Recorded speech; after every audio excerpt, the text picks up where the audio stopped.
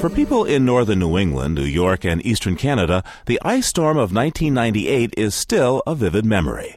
Pounding rain and frigid temperatures created conditions that cut off communications and shut off electric power for days, in some cases weeks, in many places along the northern tier. One such community was Steven Doheny-Farina's hometown, Potsdam, New York. Welcome, sir. Thank you. The cover of your book is certainly something else. Can you tell us about it, please? Well, it's a photo taken at some point during the disaster, the ice storm of 1998. And what we're looking at is, in this picture, 3 completely crumpled, huge power distribution towers, the kinds of things you see in the distance, hundreds of feet high. And we can see 2 gentlemen standing in front of a row of crumpled towers. You look at this and you know that something is seriously wrong. Suddenly those towers look like a child's erector set and that somebody has sat on them.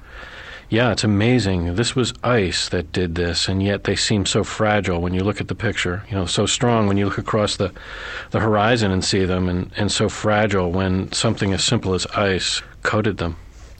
Okay, so let's go back now to January of 1998. Mm-hmm. The ice storm was bigger than anyone had expected, but how was it so devastating? What happened? Well, it all happened very slowly, and it just started raining. A huge storm came up the eastern seaboard. But what happened was there was cold air that just wouldn't budge, and it was this large tongue of cold air that cut across eastern Canada and into northern New England and northern New York. And for 5 days it rained.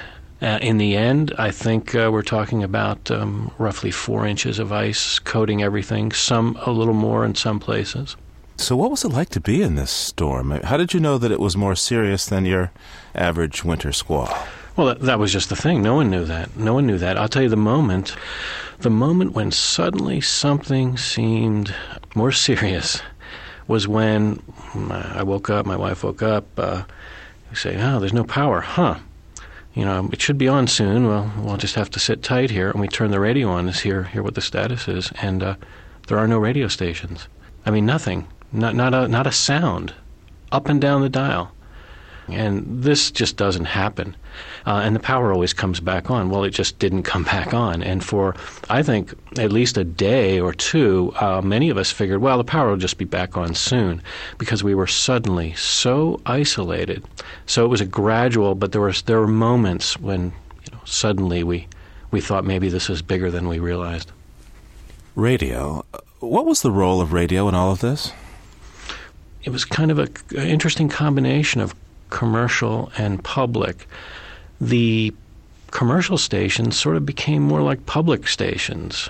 They rarely ran any ads, and when they did, they just seemed strangely. And they would apologize on air. Well, sorry, we have to run this ad, but they just seemed totally out of place, and they didn't do much of it.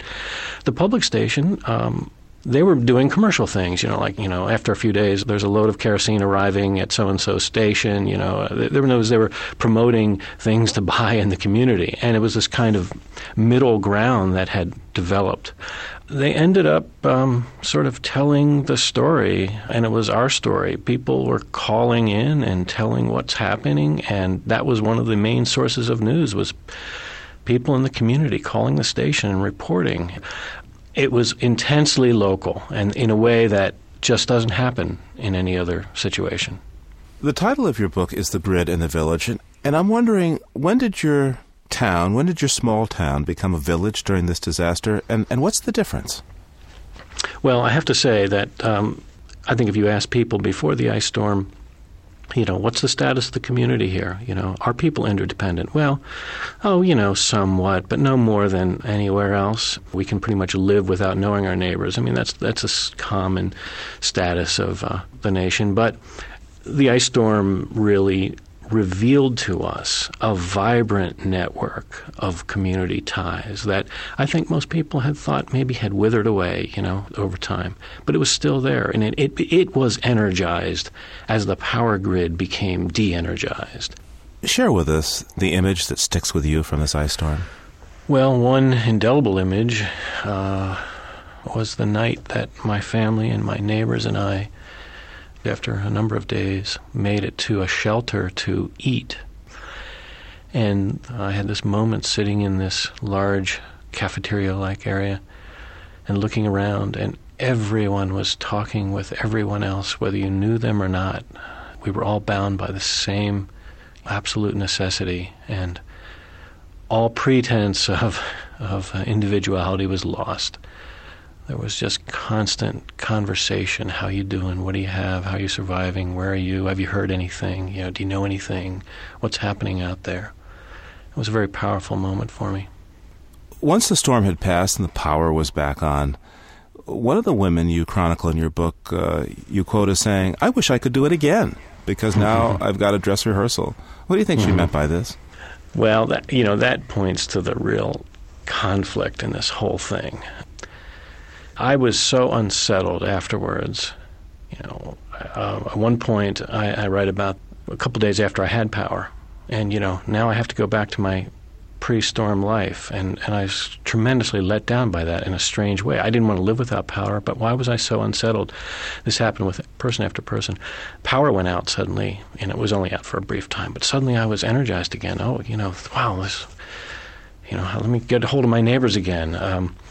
People, the woman you referred to and others, they had this tremendous sense of purpose, and they felt tremendously tied to the people around them, and now they didn't. And while you don't want to live in a 40-degree house without a bathroom and lights, something was lost when the power came back on that was very powerful during it. Steven Doheny-Farina is a professor at Clarkson University in Potsdam, New York, and author of the book The Grid and the Village, Losing Electricity, Finding Community, Surviving Disaster. Thanks so much for talking with me today. Thank you very much for having me.